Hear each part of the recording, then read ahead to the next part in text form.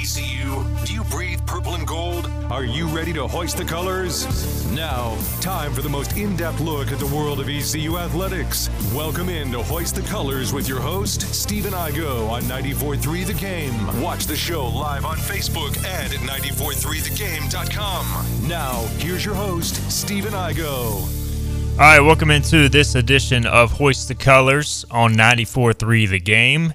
We are 2 days away from kickoff between East Carolina and Michigan. We're live on YouTube, live on Facebook.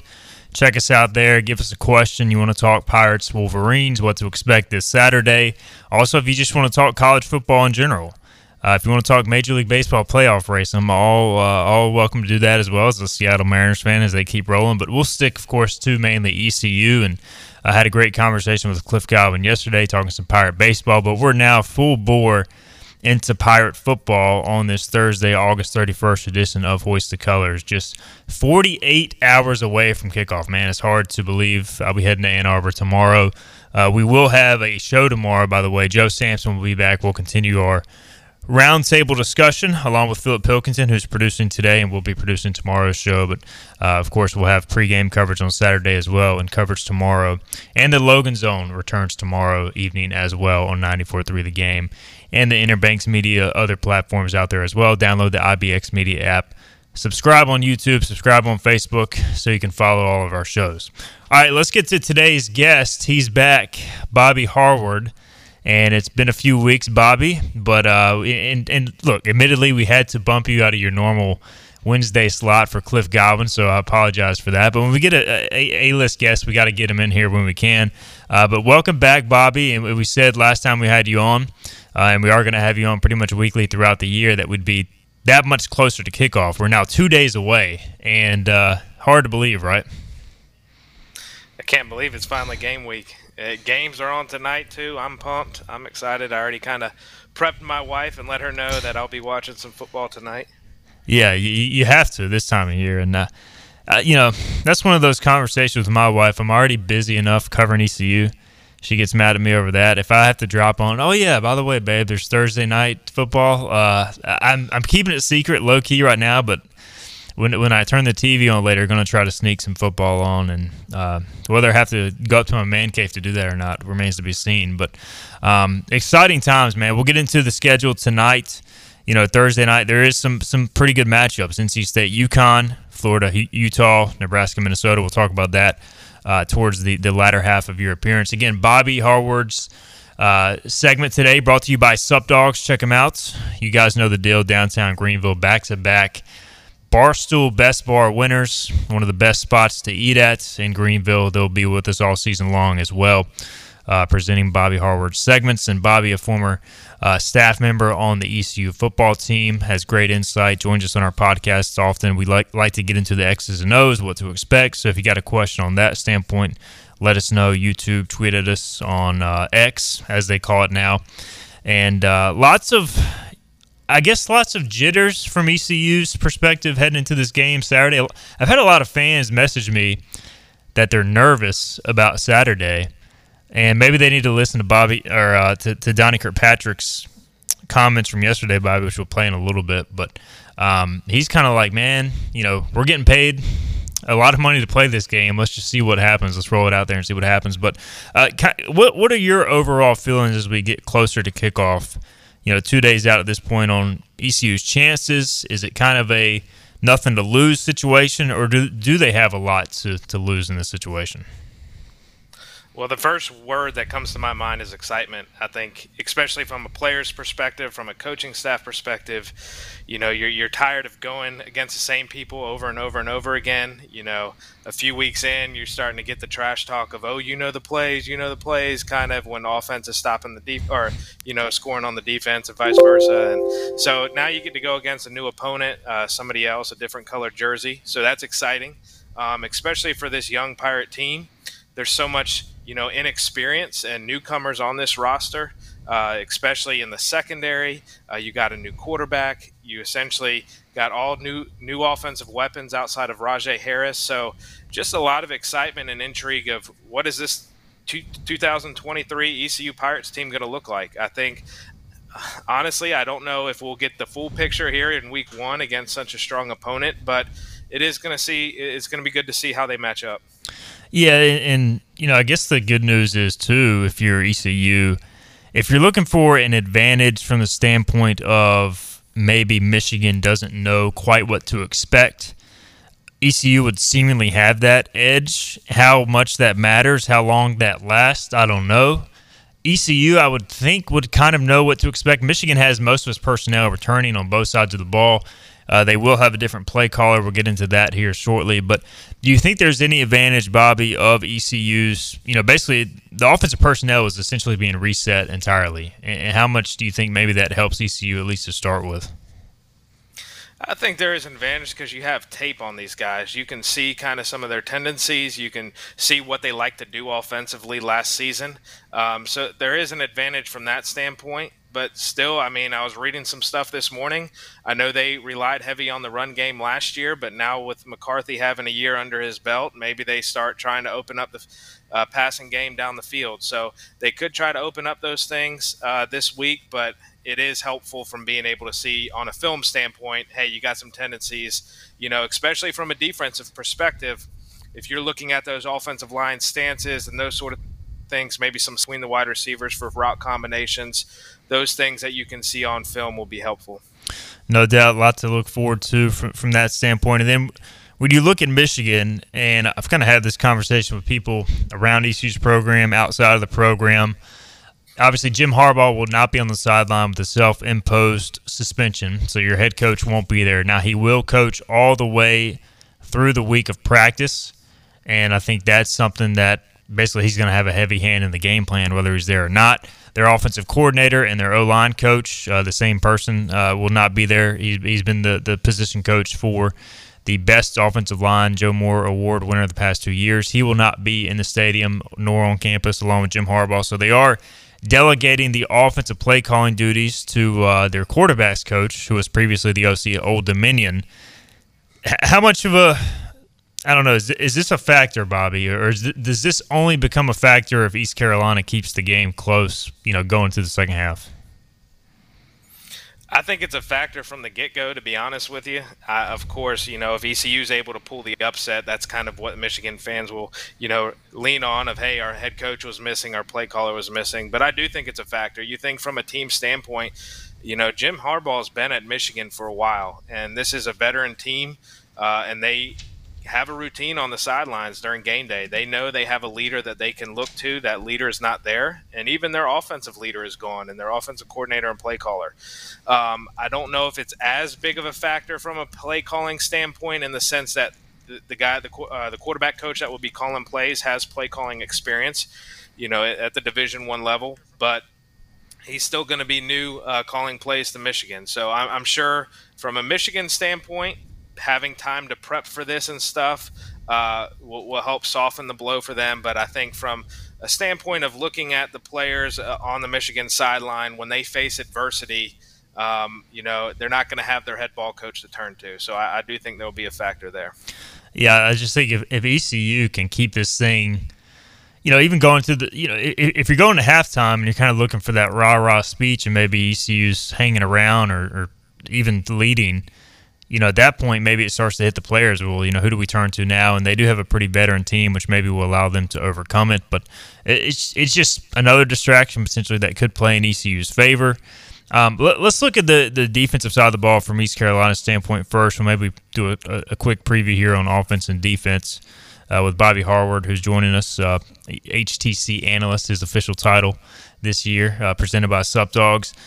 So this ECU defense last year finished top 20 in the country in running yards allowed per game. They held teams to 3.4 yards per rush, 112 yards per game. Those are really, really strong numbers. Basically, that entire defensive line is back. There are new linebackers. The safeties are back, with Tegan Wilk and Julius Woods. So you have the majority of that run defense back. But we all know Michigan can absolutely just ground and pound teams to death, and they're massive up front. So the biggest question I have for ECU's defensive standpoint is going into this game is, can they hold their own in the running game? I'm not expecting ECU to shut Michigan down. I don't think that's possible. But can they at least hold their own enough, Bobby, to give themselves a chance to get off the field on third and medium and not just get gashed for 7-8 yards a pop. Your thoughts there on that matchup? That, to me, is really going to be the matchup that determines whether this game is even close or not, in my opinion. When you look across the board, Michigan's offensive line, you got 6'5", 316, 6'6", 320. Their center, naturally a shorter position, 6'2", 301. And then your right side is 6'6", 6'6", 322 and 340 pounds, compared to flip side, we got 6'1", 6'2", 260 pounds on the other side. So are those defensive linemen going to be able to hold up? The thing that gives me confidence is they're a senior experienced group back there. They've had a lot of playing experience, a lot of veterans on that defensive front, so they won't be intimidated, I don't think, from Michigan's size up front. Now, strength-wise, will they be able to hold their own? The key, to me, it's going to be interesting to see how Blake Harrell plays it. Is he going to do a lot of movement up front, trying to stunt guys into gaps and do some blitzes and those sort of things to stop the run? Or are they going to try to just hold up, go head-to-head, and hold their gaps and see if they can lighten the blow a little bit? That's what I'm intrigued. I could see both sides of the argument there, because if you tendency-wise, I would prefer to stunt gaps and blitz, but then you're opening up the lanes to get gashed there if one of your guys gets washed or is out of gap. Yeah, that's the thing too. Mike Houston talked about throughout this week that if you bust a run fit or if you get gapped, you're going to give up a big play against these guys because they're so good. So it's like, you want to be aggressive, but in this environment, because you do, to a degree, have nothing to lose, and you ideally, maybe you try to get some TFLs to put them behind the chains and make mistakes, but, there's risk and reward that comes with that. So it's just, I'm sure those are debates ECU's having. We know ECU's defense is very multiple. They do a lot of movement, trying to get, teams out of their flow offensively, and just really looking forward to seeing how ECU approaches. I think we'll know, Bobby, by the end of the drive, 1 or 2, if they can at least hold their own. I mean, that kind of speaks for itself right out the gate. Passing defense, we had the show a couple weeks ago looking forward to guys we're seeing. Siobhan Revel has been a little banged up at times this preseason, but he was back at practice this week, so he's going to play. And, Julius Wood, Columbus, Ohio native, I think he'll be fired up for this game. And we've talked so much about the run defense, but you also can't give up the big pass play. Like, if I'm Michigan, I'm going play-action bomb first series just to test ECU's secondary. So a lot of speed at Michigan at wide receiver. What are you looking for on that side of the ball from the back end forward? Is it just a matter of preventing the big play from J.J. McCarthy and company? I think so. And can they just improve in last year? Because they were 129 out of 131. There's a lot of new faces back there. How do they communicate together? How are the safeties talking to the corners? Now, thankfully, our safeties are the ones that are experienced, and they're the ones doing most of the communication with the defensive secondary. So that gives you hope. But I think from a physical standpoint, with Revel's size and some of these other guys' size and speed, I think you feel good about them being able to hold up physically against the Michigan receivers. But again, are they staying disciplined in their zone coverages? Are they staying disciplined, when the ball's in the air, if they're in man coverage, not, causing any PIs on those deep balls and those sort of things. So I'm excited to see how they've grown over this offseason. I think we will see an improved defensive secondary. But, yeah, it's just a lot of unknown right now. You got some linebackers, too, that are going to have to help in that pass coverage, and they're going to be torn. They're going to – knowing Michigan's a run-heavy team, they may be sitting up a little bit closer to the line in terms of holding their ground before they drop into coverage to ensure pass. But, I'm excited to see this matchup. I know Michigan has not had to rely heavy on the pass game, so we'll see kind of what their offensive game plan is. If they're just going to try to run it down our throats, see if they can do that, or if, to your point, I agree with you. I think they do try a deep play-action pass pretty early on. Yeah, I know they want to establish their will, impose their will. That's kind of what Michigan football is all about. But I would be surprised if they just line up and try to – and maybe that they're just so good it doesn't matter. They can do that. And maybe that's what they'll do, and the ECU just can't stop it. But I would take a shot downfield against a very inexperienced secondary with a lot of moving parts if I'm Michigan. All right, let's get our first break in. We'll come back. We'll talk about East Carolina's offense against this Michigan defense, what to expect, maybe dive into special teams. We'll also talk about the Thursday night football schedule, the Week 1 football schedule outside of ECU and Michigan with Bobby Hayward on the other side. You're listening to Hoist the Colors, 94.3 The Game. This is ECU head football coach Mike Houston, and you're listening to Hoist the Colors on 94.3 The Game. All right, welcome back into the show. Nice liner there from Mike Houston. I forgot we had that, to be honest. So glad to have supportive Coach Houston. We'll get him back in studio maybe later this year, maybe during the bye week. He's a little busy right now. Pirates heading to Ann Arbor tomorrow. All right, Bobby Hayward is with us. We're back. Hoist the Colors, 94.3 The Game. Bobby presented by Sup Dogs. He'll be with us all season long, usually on Wednesdays. We had to get Cliff Godwin in here Wednesday, so Bobby's joining us on this Thursday. And so we just talked about the East Carolina defense and kind of what to expect. And now my big question with this game, I mean, I have a lot of questions, as I'm sure most people do, but can ECU score is the main one. Michigan is loaded on defense. They got 8 of 11 guys back from a defense that only allowed 16 points per game last year. They're huge up front, and we can talk about the quarterback situation, but I don't even know if the bigger question may be if the offensive line can just survive.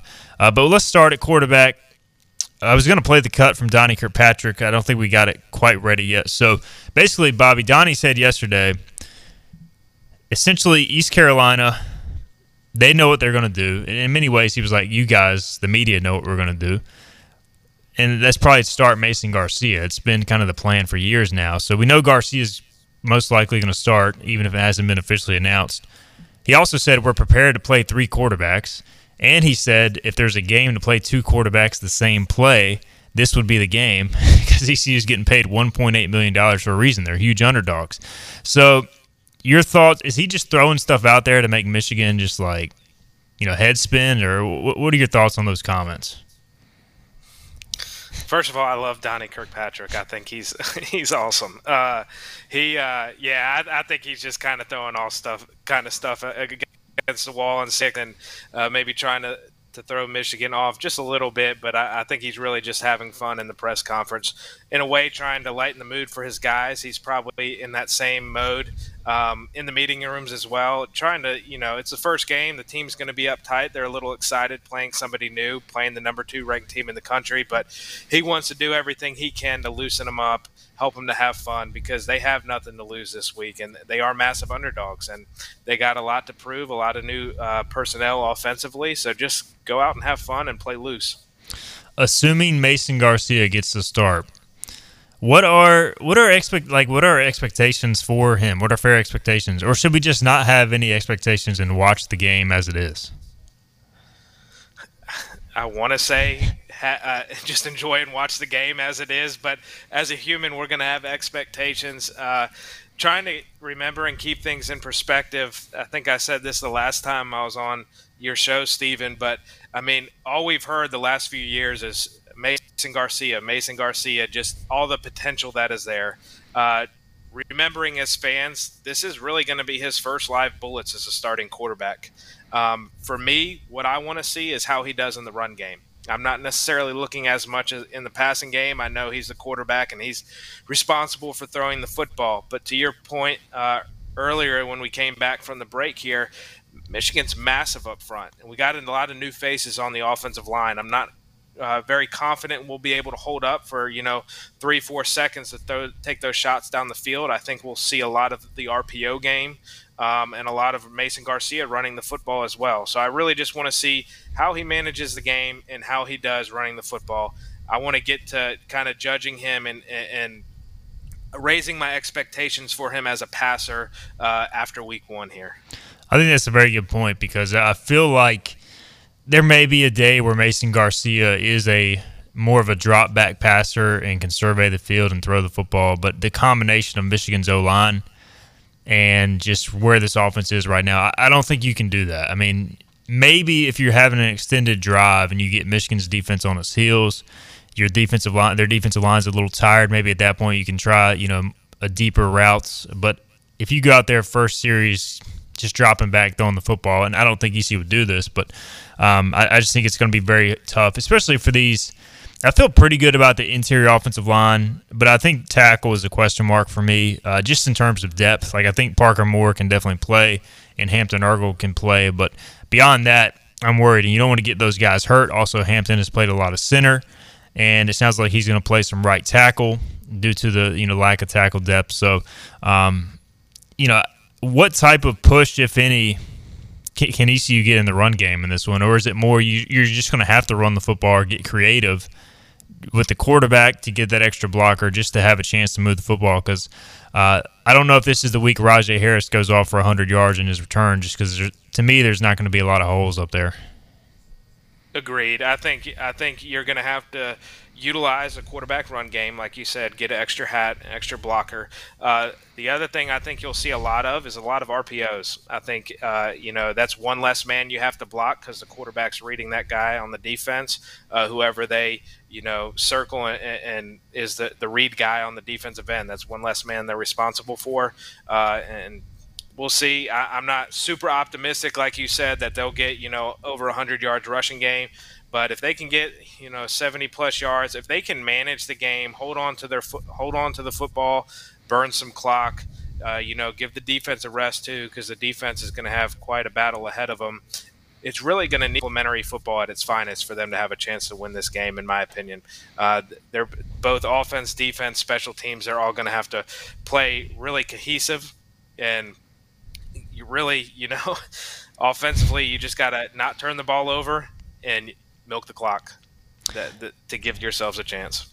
Yeah, so on one hand, it's like, all right, you can't go in there, you can't turn it over and give them free points. But on the other hand, you also have to be like, well, you got to take some shots too because you're an underdog and you almost have nothing to lose. So I think there is a balance there to strike, Bobby. But that's why the coaches get paid hundreds of thousands of dollars, in Mike Houston's case, millions of dollars, to make those decisions.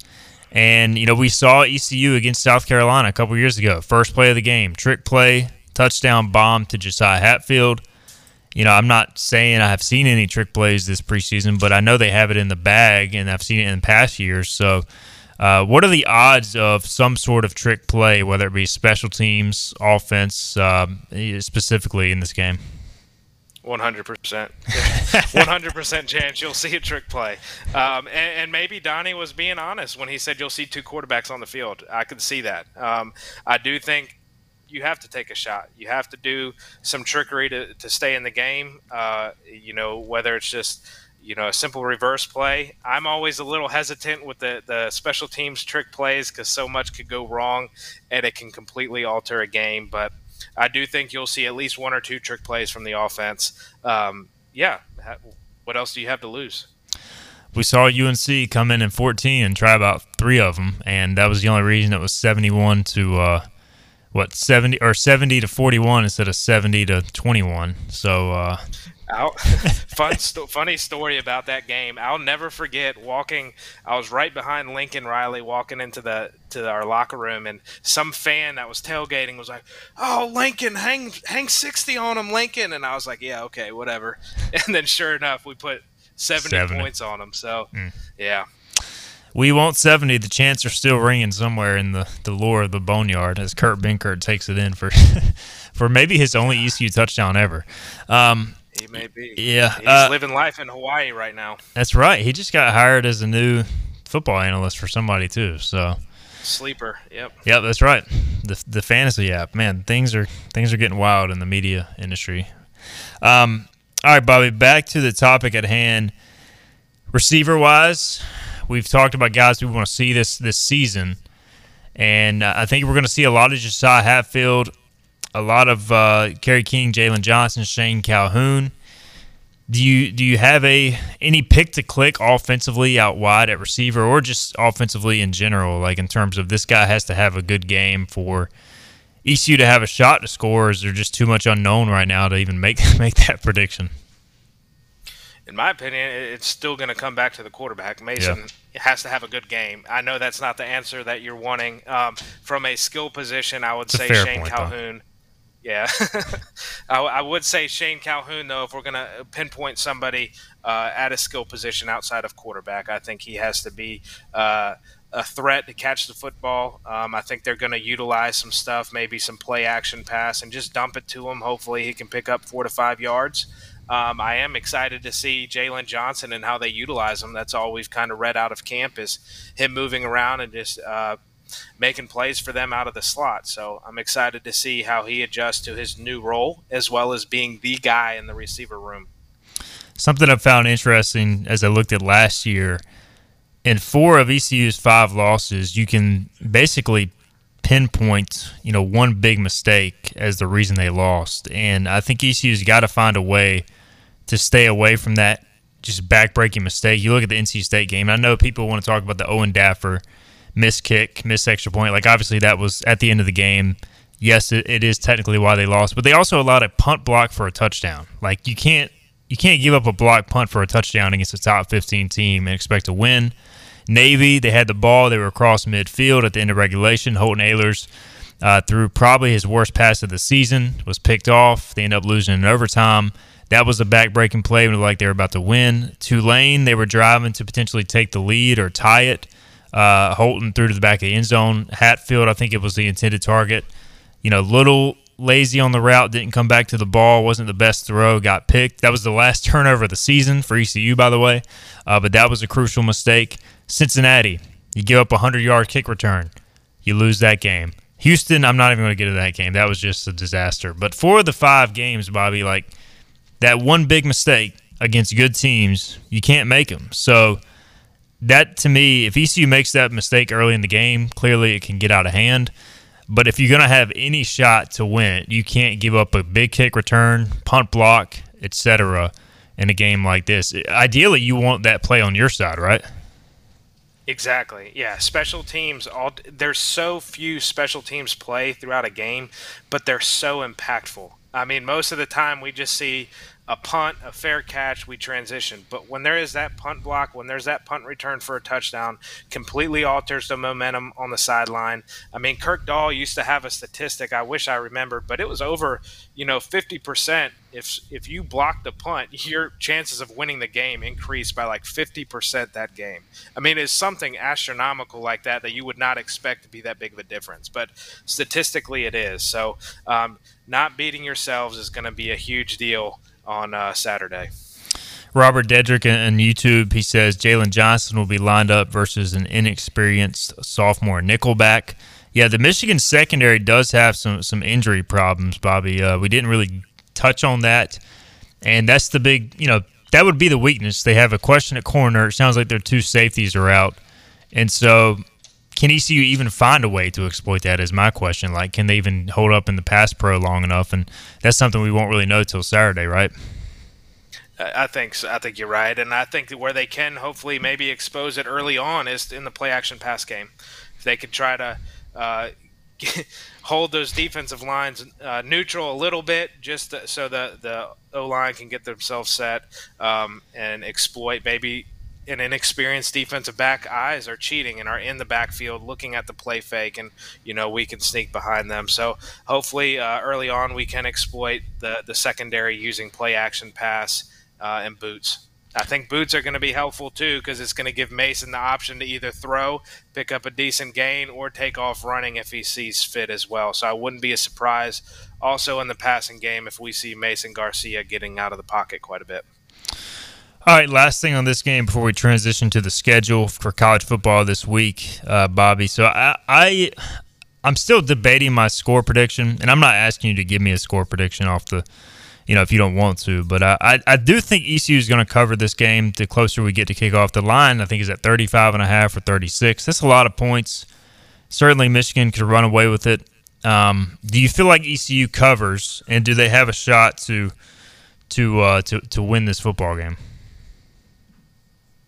I'm unfortunately do not think they will cover the spread here. I think Michigan is too good. I mean, I know we've played some talented teams here recently. NC State last year was pretty good, obviously being a top 25 opponent. We've played South Carolina fairly recently as well, but this is a different beast. This is a different animal in terms of skill level. Michigan, in my opinion, is much better than the NC State team that we saw. We're going to have to play a flawless game to have a chance. So I hope that happens. I'm going to be rooting hard for them. But, if I were betting my personal money on it, I don't think they would be covering the spread. Well, it's a fair point. I do think it's a great point that Michigan in a national championship title contender is a major difference than South Carolina and NC State. Like, this is a different ball game, and you're on the road. So, huge differences there. All right, Philip, our producer, had a question, I believe, as well. Phil, take it away. Yeah, appreciate it, Igoe. So I've always been one of those guys that I love to defer to the second half regardless. Do you think if you're Mike Houston and you win the coin toss here, you want to have the ball? Because I feel like the longer you can keep the game close, the more you believe in yourself. Is that crazy to think that, like, hey, that one possession, we should have the ball just that much less time that Michigan has to score? What are you doing if you win the toss and you're Mike Houston? I'm with you. I think you take the ball offensively. I mean, to your point, if the worst thing that can happen is you defer, you give Michigan the ball, and then they just run it down your throat or gash you for a large gain, and then a touchdown drive, and then now all the momentum is in their favor, and you're playing from behind the eight ball the whole time. So I think, to your point, I think it's a great point. You take the ball offensively, because even if you can milk some clock and you don't score, but you can gain some yards and get some confidence, that's just going to hype up the defense that much more when they go out for their first drive. Yeah, I say take the ball. And I remember the 2015 game at Florida. Y'all played Ruffs last year. Y'all got the ball first. Tough environment. I don't remember what the spread was, but that was a really good Florida team. Ended up finishing, really good that year. But Blake Kemp and the boys led them down the field, scored Davon Grayson first series, and it was a tight contest throughout after that. So, like, to me, if you do get the ball and you go score, you make that statement that you're here to play. So I lean towards that as well. If you kick it and then they go score, like, that just sets the wrong tone. Definitely. So that's how I lean as well. The only way they can score without the ball is if you get a safety, and you shouldn't be having a safety after the opening kickoff. Let's hope not. We don't need shades of Super Bowl 50 snapping it over Peyton Manning's head. That's true. On the first play of the game. We should have a new center, by the way, Dustin Hall. So hopefully things go well there. All right, we got a few more minutes with Bobby. We'll get him out of here. All right, Thursday night. Tonight, we have legitimate college football. Yeah, we had week 0. There were a couple of good games. But tonight, we got actual competitive football. Florida at Utah is the headliner. But you also got some other interesting games. NC State at UConn is sneaky. UConn made some progress last year under Jim Mora. Nebraska, Minnesota, first game for Matt Rule at Nebraska.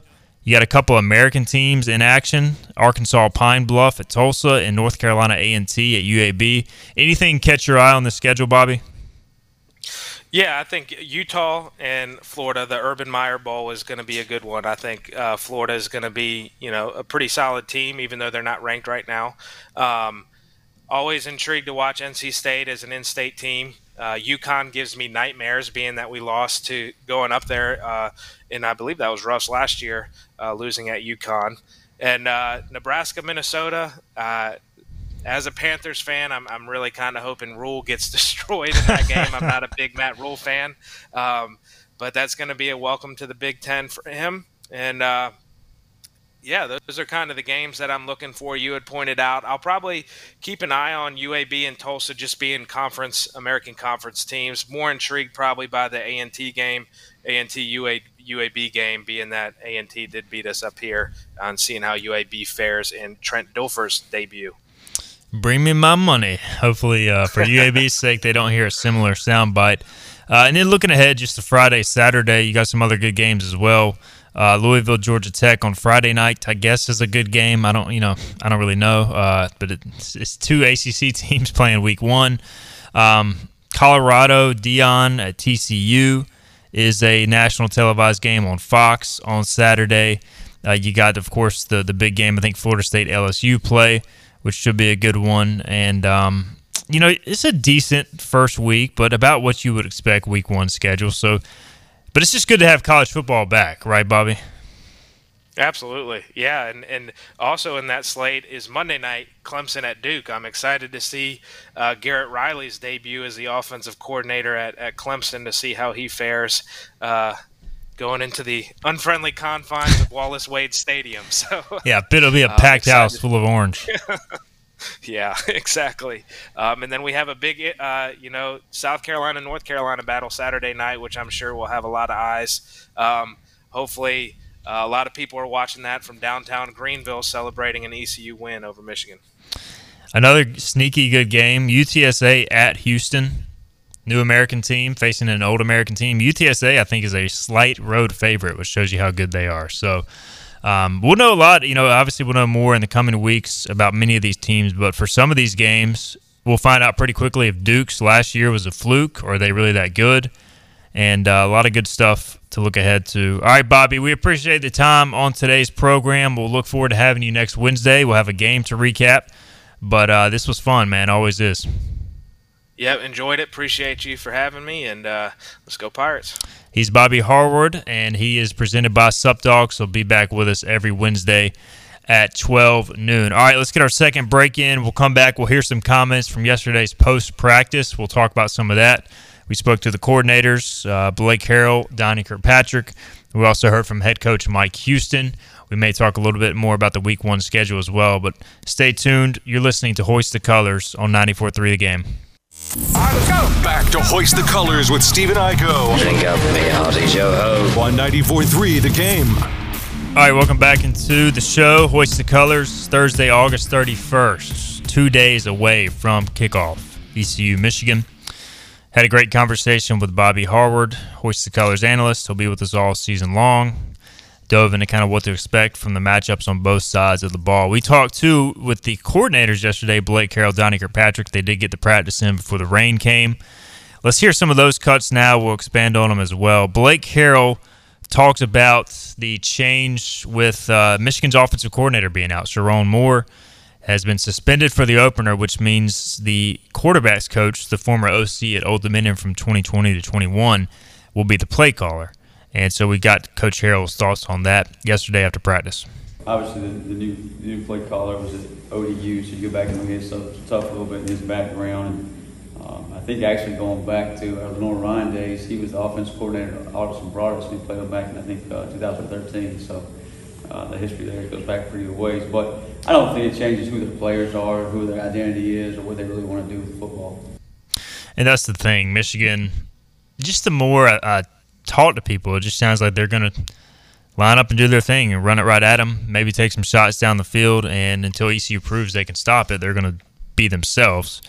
And so maybe, like we talked about with Bobby, it really only becomes an issue who your play caller is if ECU proves they can stop the run and forces them into some situations where the Wolverines are not too comfortable, where you have to get a little bit more creative, especially against ECU's blitz packages. If you can get them in the third and long, that changes some things. Interesting change this year with the rules. In the past college football, the clock has stopped when a first down occurs. And bringing Philip here, Philip Pilkington, producing the show today. I am a fan of this change. I know a lot of people are not, but, man, these games are too long. And I know some people like the fact that they're long games because they're entertaining, but I think as somebody who works the games, who has a family, they need to be shortened, and this helps a little bit. What are your thoughts on the first downs not being stopped immediately after the chains are moved? This rule should have been changed 100 years ago. Long overdue. College games usually last 3.5 hours. Pro games usually last 3 hours. What's the difference? This stupid rule. Now, halftime is 8 minutes longer, and that's a topic for another day because I can rant about a 20-minute halftime for an hour. But, yeah, this is dumb. Or changing the rule was not dumb. The rule was dumb to begin with. I love that they've changed it. I think it'll shorten games probably by 4 or 5 minutes. It won't be anything drastic, but, man, it'll still help. I mean, there's so many times you miss kickoff to the next game because the first game runs over. Yeah, it's gotten out of hand, and I don't know how much, they still take too many commercial breaks and still too long, even watching some last week. But it did help, like watching the Navy-Notre Dame game. I know Navy runs the option, which helps, but it just felt a lot cleaner. And the NFL has it down to a science. You start at 1, you're done by 4 for the 4 o'clock window for the most, for 90% of the game. So, interested to see how it affects the actual games, though. Blake Harrell was asked about that, what advantage, if any, that could provide, or if that changes what he's thinking on game day. When we get the lead, then that clock just runs as fast as possible, and we play as very few snaps as possible defensively. I think, really the big thing for us defensively we looked at is probably going to take about 5 snaps is what they're estimating average on defensively. So if you're playing an average of 64 snaps, now you're going to play about 59, more the NFL model. But other than that, the clock still stops inside of 2 minutes, pretty normal there. So you might play a few less snaps a game, but other than that, it's not going to have much impact defensively, how we go about our business or how we maybe call the game or affect things there. Offensively, those guys may look at it differently, but defensively, you just kind of always react to what you get anyways. All right, last cut from Blake Harrell is, before we get a break here, he talked about the fact you can't play this Michigan run game the whole way, or the same way the whole way. And we got into that discussion with Bobby earlier. How do you play it? Do you do it aggressively? Do you kind of sit back and react? Blake Harrell talked about that. Cut 4, can't play them the same way the whole game. Here's Blake Harrell. They obviously do a really good job running the football. And, got 2 good tailbacks to do that, a good O-line to do that. So we got to have various ways to take care of the run game. And I think, where they get a lot of their running yards, if you go back and watch the tape, is in the second half. They just kind of wear on people and then wear them down in the fourth quarter. You'll see a 10-10 ball game. All of a sudden you look up and it's 31-10. And they just kind of wear on somebody. Somebody misses a gap. And they have the ability to break it out and take it to the house. So you got to have various weapons to take in. I don't think you can sit there and play them, one way all game, or at least that's not our philosophy right now. All right, there's Blake Harrell talking about how to defend this Michigan offense, and we'll see it firsthand on Saturday, 12 noon. All right, let's get our final break in. We'll come back. We might play some Donnie Kirkpatrick as well before we get out of here. Hoist the Colors, 94.3 The Game. Here there be pirates. Back to Hoist the Colors with Stephen Igoe. How good is this? On 94.3 The Game. All right, welcome back into the program. Final segment on this Thursday, August 31st edition of Hoist the Colors. We are closing in on kickoff, less than 47 hours, I believe, or getting close to 47 hours, I should say, officially, less than 48. All right, let's hit a few more of these cuts before we get out of here today. Donnie Kirkpatrick, we talked with him after Wednesday's practice, and really the first game of the year is always one of the more interesting because you've got personnel changes, possible scheme changes.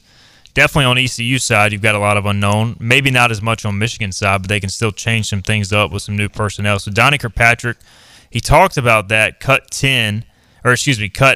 9 here, about how the first game is always a little crazy. Here's Donnie Kirkpatrick discussing that yesterday. The thing about first games, it's always a little crazy anyhow. You're kind of sparring at the beginning, trying to figure out, is that the same team? Like I say, we opened up with North Carolina State last year. They had been a great defense the year before. We were expecting a really good defense, which they turned out to be. But you're still getting in there trying to figure out, have they stayed with the same scheme? Have they put in new things? Have they moved people around? And usually they have, and they had. And I'm sure Michigan will have some new things for us as well like that. So I think our guys will be excited. I think that's maybe an edge. I don't know how. I mean, they'll be excited to play. They're probably not. Their fans are probably not thinking, "Wow, we're playing East Carolina." Whereas our fans and our players are hearing, "Hey, y'all are going to play Michigan. This is pretty cool." So, if anything, hopefully we'll be excited. Maybe we'll be more excited than them if that's possible. Donnie also talked about just the amount of personnel they're using this preseason, especially with, again, they don't have the proven player like an Isaiah Winstead or a C.J. Johnson that's going to be the go-to guy. So they're working a lot of personnel.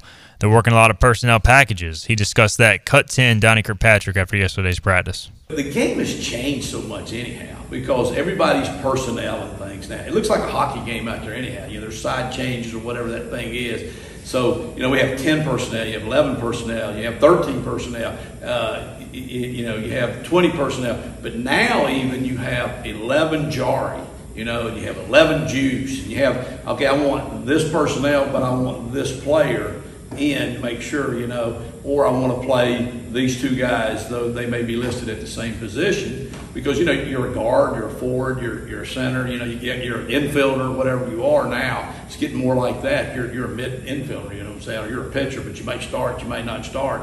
everybody's doing multiple things. The game has got a lot more open, a lot more basketball-like, like that. A lot of guys can bring the ball down the court now, you know what I'm saying? And we've reached a point in camp, as we continue to roll through Johnny Kirkpatrick cuts here, that we've seen these guys make plays in practice, and now it's just let's get to game day. Let's see who is going to step up on game day.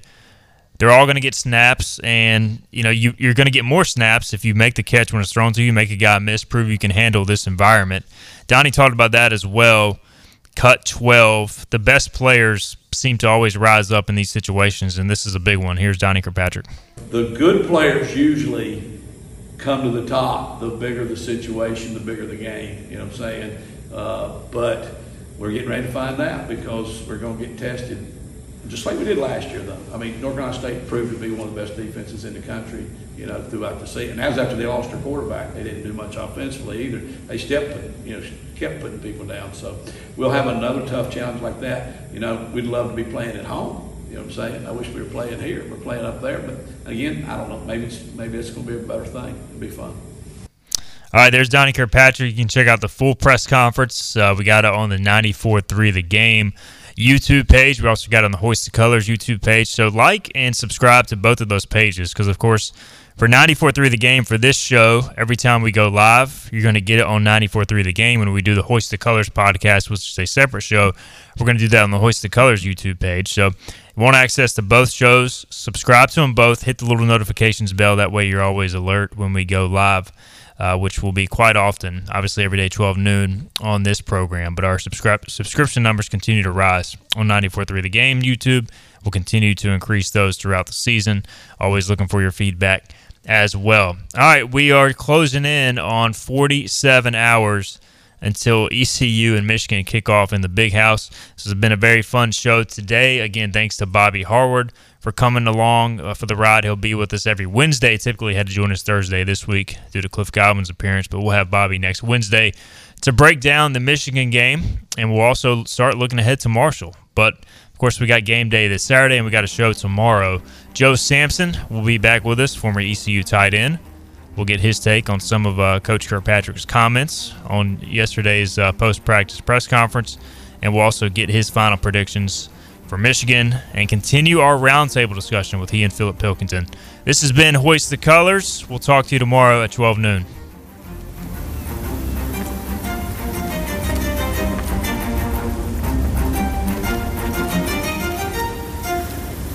This has been Hoist the Colors with your host, Stephen Igoe. Tune in weekdays at noon for all things ECU sports. Get a recap of the show at 943thegame.com, on Twitter, Facebook, or anywhere you get your podcasts. We're back tomorrow with more of Hoist the Colors on 94.3 The Game.